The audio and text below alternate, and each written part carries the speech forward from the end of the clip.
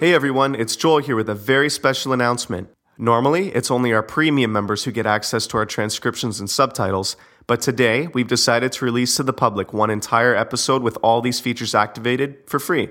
If you find them useful, we hope that you'll consider becoming a member. With your small contribution, we'll be able to produce more episodes and you'll be directly supporting the future of this project. Go to practiceportuguese.com/register to learn more. As conversas que se seguem são baseadas em factos verídicos. As personagens não são ficção. E o nível de português pode ser assustador. Este é o verdadeiro teste.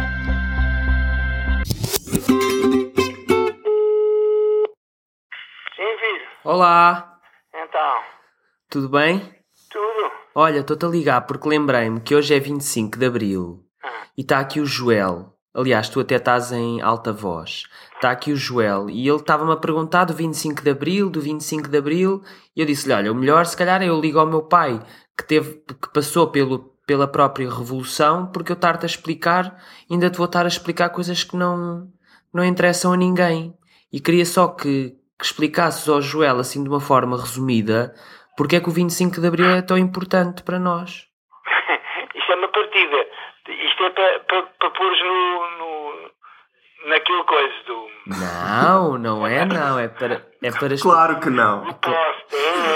É para explicares ao Joel porque é que o 25... Isto é uma partida, filho. Não é uma partida. Não consegues explicar ao Joel de uma forma resumida como é que foi o 25 de Abril? Então, pronto. O 25 de Abril foi uma revolução comandada por militares de várias de ramos das Forças Armadas que quiseram terminar um longo período de fascismo e dar alguma liberdade aos portugueses. Foi uma revolução exemplar, pois não se derramou absolutamente sangue nenhum, ninguém saiu ferido, o povo juntou-se a esses militares na rua, tomaram pontos estratégicos, houve músicas que deram início a essa revolução, por isso são tão famosas, como a Grande Vila Morena e outras. E pronto, e foi uma revolução começada pelos militares e depois apoiada pelo povo, que pôs fim a 40 e tal anos de fascismo em Portugal. Pois, eu estava a tentar explicar isso ao Joel, mas como eu também não me lembrava muito bem das datas e dessas coisas, porque não passei pela Revolução, porque a minha geração já nasceu depois da Revolução. Sim, claro. E o Joel estava a perguntar... Mas se fores à internet e pesquisares, vais encontrar informações detalhadas, com datas, com os militares que intervieram nessa revolução, como o Hotel Sarava de Carvalho, que ainda há pouco estava a falar na televisão. Encontras datas, nomes, sítios, palavras-chave que foram utilizadas. É muito engraçada a história do 25 de Abril, e se a pessoa for à internet e pesquisar, encontra todos esses pormenores que a maior parte das pessoas também, algumas já nem se lembram disso, porque já lá vão 30 e tal anos, não é? Entendeste, Joel? Sim, entendi. Entendeste? E ficou gravado para o post quê? Como é que ele chama? Para o podcast. Mas quem é que te disse? Isto não é para o podcast, é para o Joel.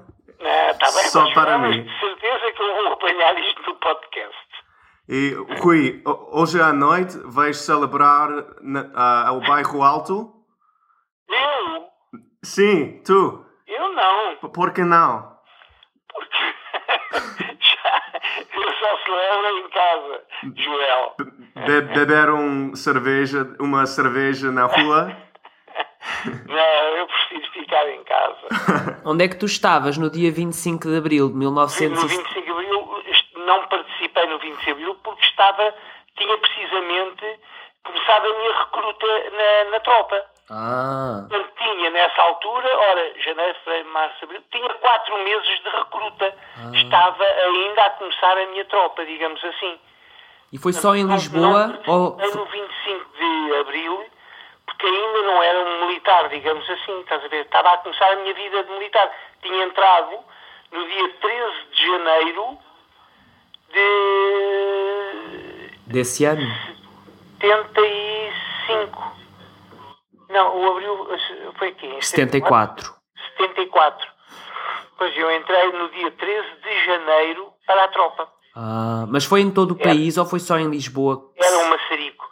Não, filho, essencialmente foi em Lisboa que foram tomadas os postos de rádio e televisão e todas essas coisas. Mas participaram militares de outros pontos do país que vieram sobre Lisboa. Portanto, vieram para Lisboa também.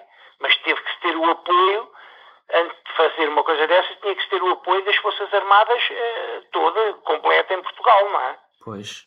Depois havia forças que estavam a favor, outras que não estavam. Entretanto, havia algumas forças que se tiveram que render e colocar do lado dos que fizeram a revolução, não é? Está bem, pronto. Olha, e estavas há bocadinho a falar no nosso podcast, tens ouvido? Tenho. Está bem. Tenho lido os erros que também lá estão. Já disseste ao Joel? Erros? Que o Joel cometeu erros a fazer a transcrição lá daquilo dos pastéis de leite. Deve ter sido o computador. Está bem. Deve ter sido o computador. Tá bom. Vá. Beijinhos. Olha, e bom 25 de Abril. Obrigado, Rui. Tô. Diz. Não, filho. Olha, agora é que estava... Há bocado fiquei um bocado assim, atrapalhado com as datas. Isto já lá vai tanto tempo que eu já nem me recordava. Eu nem sequer estava na tropa no 25 de Abril. Não, porque... Por isso é que eu estava-te a dizer que isto foi... já passaram-se quase 40 anos, o gajo, 38 anos, ou que eu já nem tenho recordações disto. Porque eu entrei para a tropa em 75 e eu estava-te a dizer, entrei para a tropa no dia 13 de janeiro de 75. E depois recordei-me que o 25 de Abril tinha sido em 74. Eu entrei um dia depois de fazer anos. Entrei em 75. E agora que me estava a recordar que no 25 de Abril eu ainda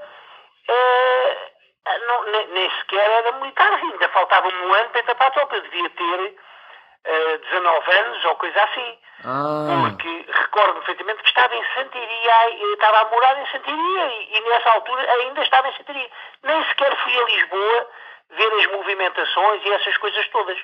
Acompanhámos aquilo mais pela televisão e andávamos ali no café e estava-me a lembrar que até tinha falado com o Sérgio, que aquele, com o Fini, sim. Estávamos a falar sobre isso.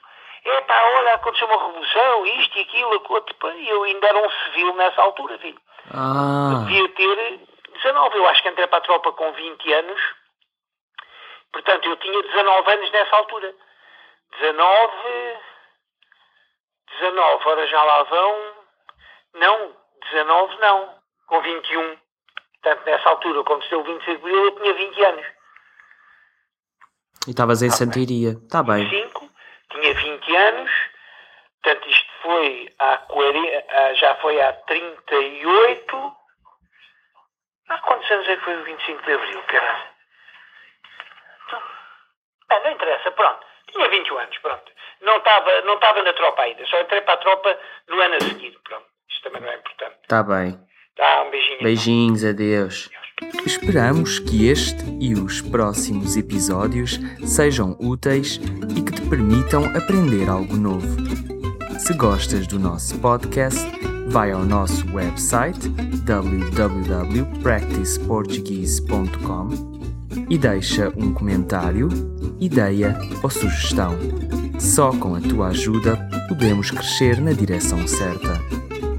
E não te esqueças, ouvir um português falar é a melhor forma de estudar. Até à próxima!